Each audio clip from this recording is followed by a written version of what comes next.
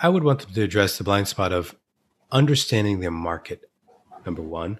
But even before understanding the market, I think understanding themselves, understanding what they want to do. What is their goal? What is their wants and desires?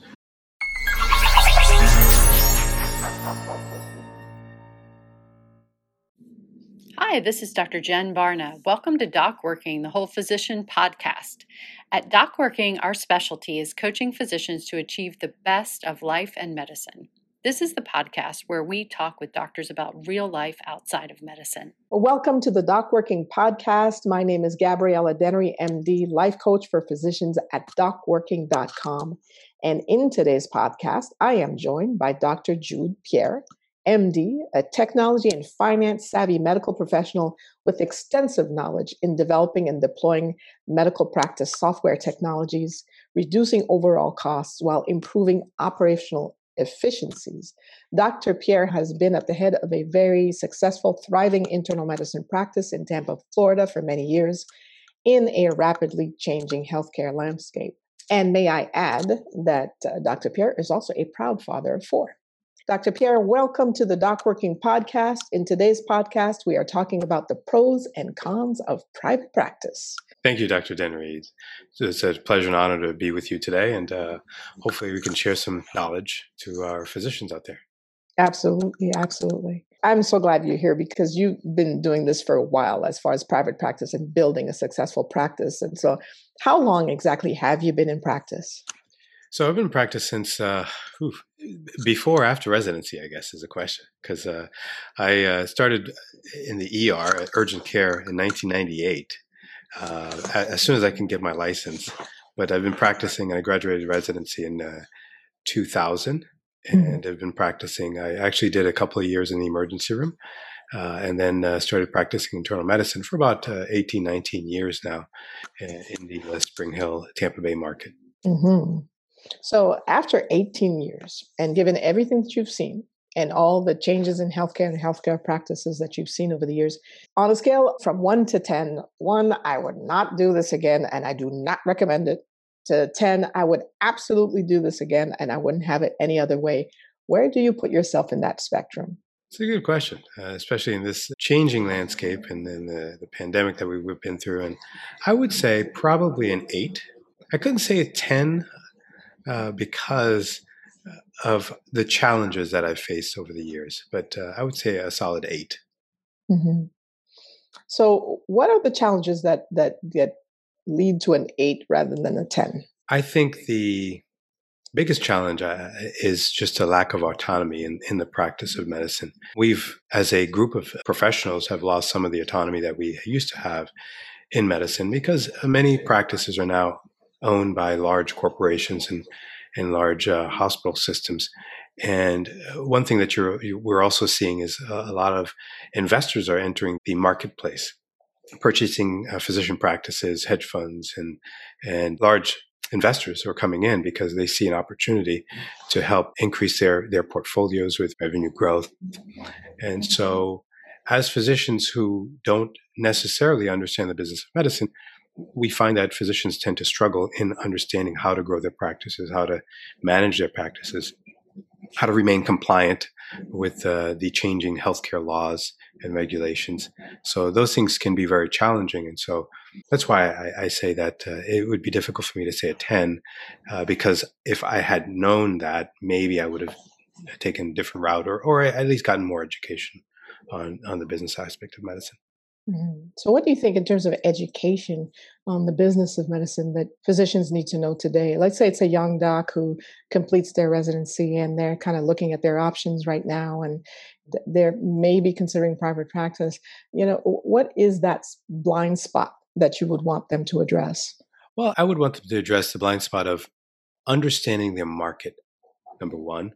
But even before understanding the market, I think understanding themselves, understanding what they want to do. What is their goal? What is their wants and desires? Because whatever practice you choose, whatever route you choose to practice, has to be in line with what you want in your personal growth and development. So if you want to do lots of procedures, then, what career paths do you choose? Do you choose surgery? Do you choose internal medicine? Do you do family medicine? So there is that aspect as well. And then there's the aspect of student loans. What specialties would you want to get into to quickly pay off debt or to accelerate your growth in the business of medicine? So those are some of the factors that you have to look out for. But one of the other factors is location. Where would you practice? In a location that's heavily managed care, you have to understand managed care before you get into it. You have to understand contracting. You have to understand whether or not the insurance companies are accepting new providers in that area. So I can give you an example. I was going to start a practice in Miami with a good friend of mine who became my mentor, one of my mentors. And I said, hey, doctor, I don't want to mention his name because I didn't have his permission, but he said, Jude, let's open up a practice in North Miami. And I said, okay, that sounds great. What can we do? What do I have to do? So he was guiding me, and he had a very established practice in Miami, wanted to expand in North Miami.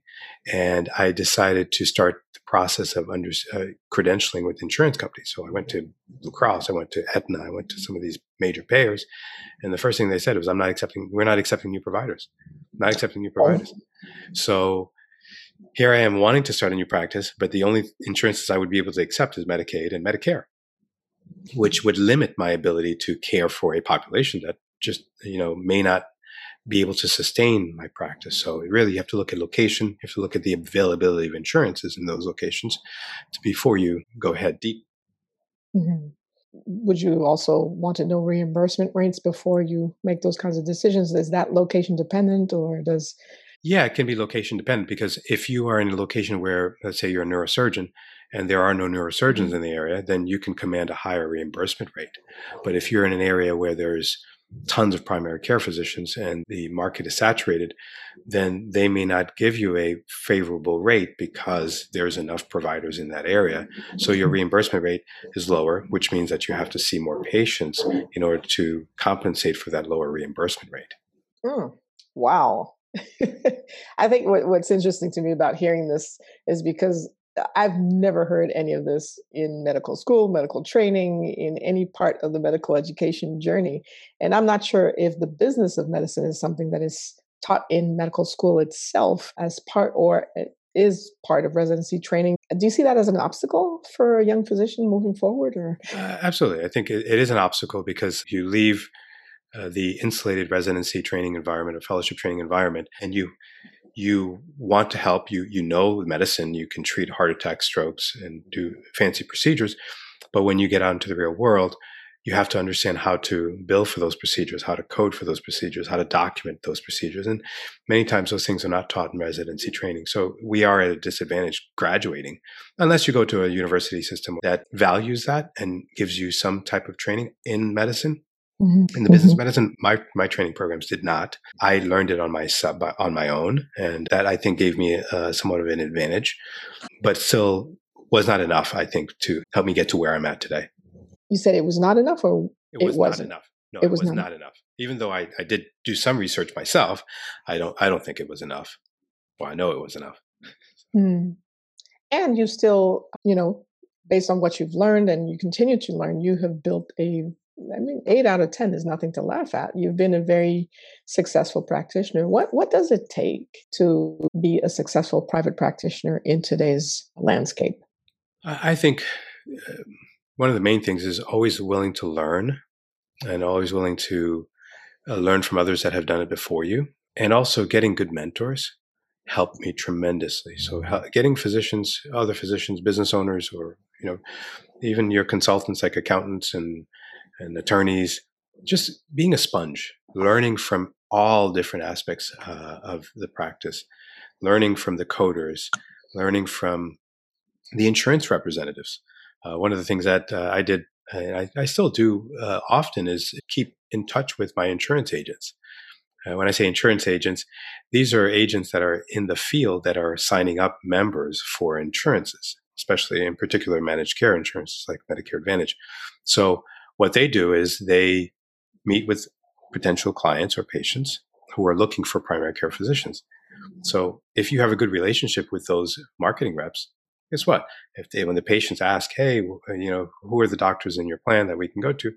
they are more inclined to referring patients to you. And that has helped the practice a lot, grown a tremendous amount by just doing that. And we also reciprocate.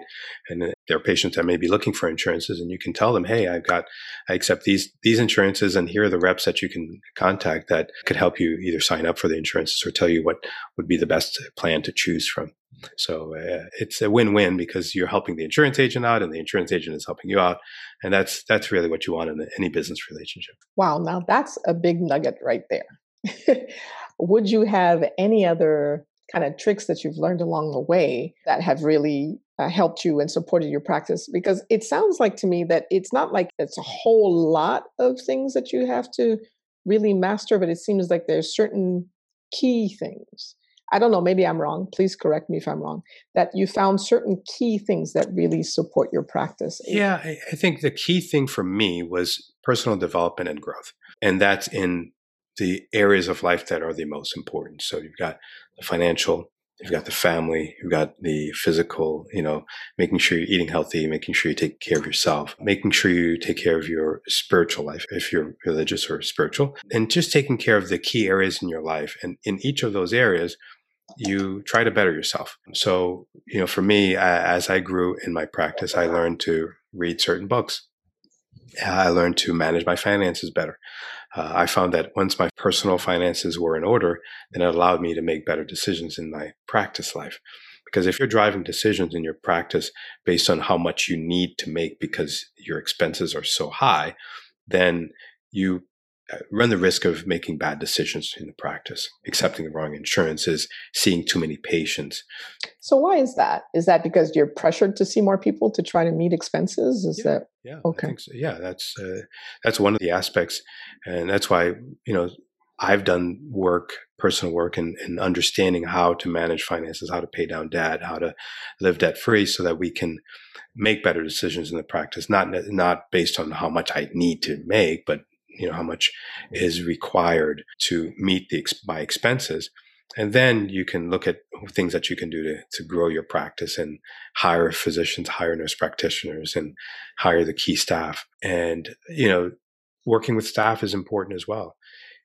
I tend to want to help my staff in their personal development and growth, because I think staff that is not stressed tend to treat patients better. So we have weekly staff meetings. We do some exercises in our staff meetings that helps in problem solving and gratitude exercises and things of that nature. So, it helps them feel good about themselves. And of course that translates to helping patients as well. So those are some of the things I do. Mm-hmm, mm-hmm. Excellent. So you kind of have a holistic approach to your practice, and that has helped you continue and to be successful in this realm. But was it always like that? Like, was it always from the beginning that you've kind of had that point of view, or did you kind of find your way by hook or by crook? No, I found my way. I think, like many of us, we've gone through life trials and tribulations that has kind of sparked us to go the right direction. I was running pretty hard the first couple of years out of residency, and I had some life events that happened that I don't wish on anyone. I went through a divorce in 2014. Mm-hmm. And that was my big life event. And that was when I realized that I had to do something different. I was actually running two practices, had a physician, two nurse practitioners, or one nurse practitioner, going from office to office. And it was just too much. And I didn't take care of myself. I wasn't around for the family as much. And, those things hurt. And so it was then I figured out, hey, you know what? I need to do something different. So I focused the practice on one location, did some personal growth and development on my own. And now I've come out on the other side of this with, I feel, a practice that's on its way to doing even better than it's done last year. And, so it's good. Sometimes you have to go through those hard times to understand what you need to do to change and transform the way you are. And I feel like that's what I've done for sure. So I think that's a valuable lesson too, because sometimes somebody can tell you what to do, what not to do, but unless you really go through it yourself and experience it for yourself in a way that kind of resonates with you, then that really tends to seal the lesson. Is private practice, do you think, a viable option still? I think it is. I think it's getting a little bit harder, but I think if you have the right people in place and you have the mindset of of wanting to learn and wanting to understand the aspects of private practice that is not taught, then it's absolutely possible. Is it challenging? Yes. I actually ran a private practice in between my moving to and being recruited by a local hospital here to kind of running my own practice, doing payroll and hiring physicians and nursing staff, to then going back to a large organization. And I found that, with healthcare reform, it was hard to run practice, run the 401ks, do the health insurance, and also deal with compliance and deal with credentialing. And so, yes, it's possible, but it all depends on your willingness to learn and to have the right people in place to help you. As we wrap up this segment, what would be examples of the right people in place? A good administrator is important, someone that can help buffer in between your staff and yourself. A good billing person, so someone that can help you collect your monies and help you with collections.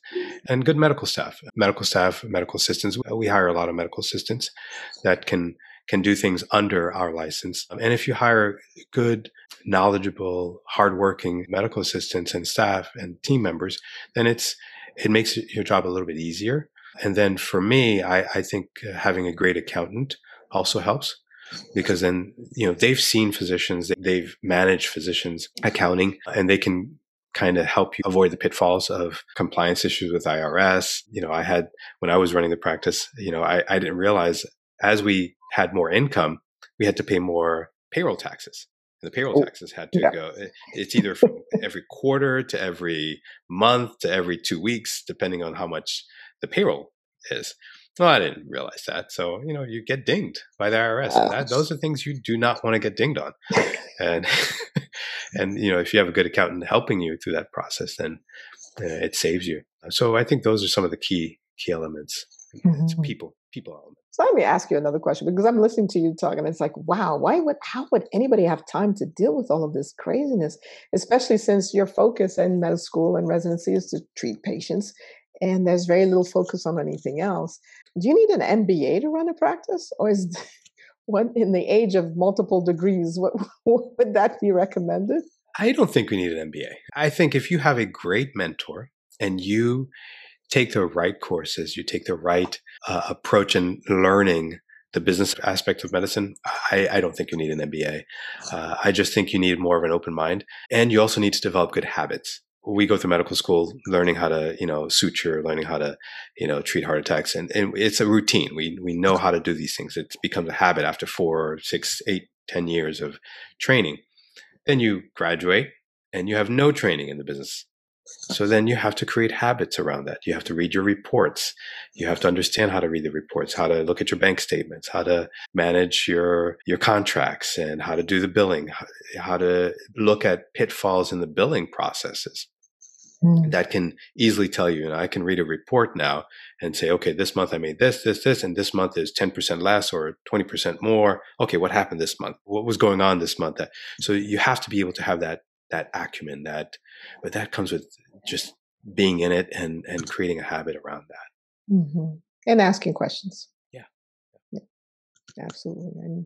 And also part of it too is to remember that a lot of this is taking it one step at a time. I mean, there's so much that has to be learned, but if you try to just deal with the entire mountain, forget it. It's like run in the other direction.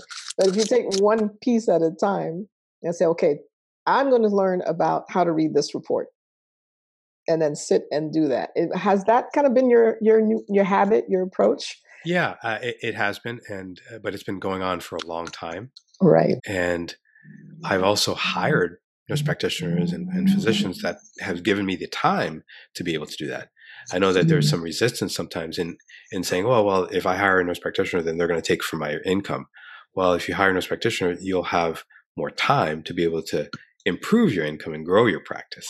So it's really about determining when it's time to hire that person to take some of the load off of you, so that you as a business owner, because that's what you are. If you're in private practice, you are a business owner and physician, then you can grow your practice, grow your business, market yourself, do talks, do podcasts, do things to help yourself. Exactly.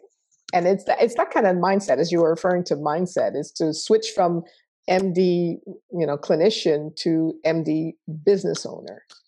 And you're the CEO of that business. Yeah, you're the boss. Yep. And okay. So very, very good. Well, thank you so much for this part of this wonderful conversation. And we'll be talking again about technology, because that you have really done a lot of amazing work regarding how to use technology to really streamline that practice and to help support a successful practice. Thank you for listening to part one of our conversation with Dr. Jude A. Pierre, an internist who leads a very successful private practice in Tampa, Florida. My name is Gabriella Dennery, MD, life coach at docworking.com. Join us for part two, when Dr. Pierre shares more insights on the effective use of technology in private practice.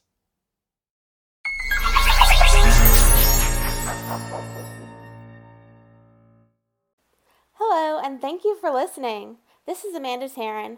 I'm the producer of the Doc Working podcast. If you enjoyed our podcast, please like and subscribe. We would also love it if you checked out our website, which is docworking.com. And you can also find us on YouTube, Facebook, and Instagram. Our Instagram is docworking1, and that is with the number 1. When you check us out on social, please let us know what you would like to hear on the podcast. Your feedback really means a lot to us. And if you're a physician with a story to tell, please reach out to Jen at docworking.com. Thank you again, and we'll see you next time.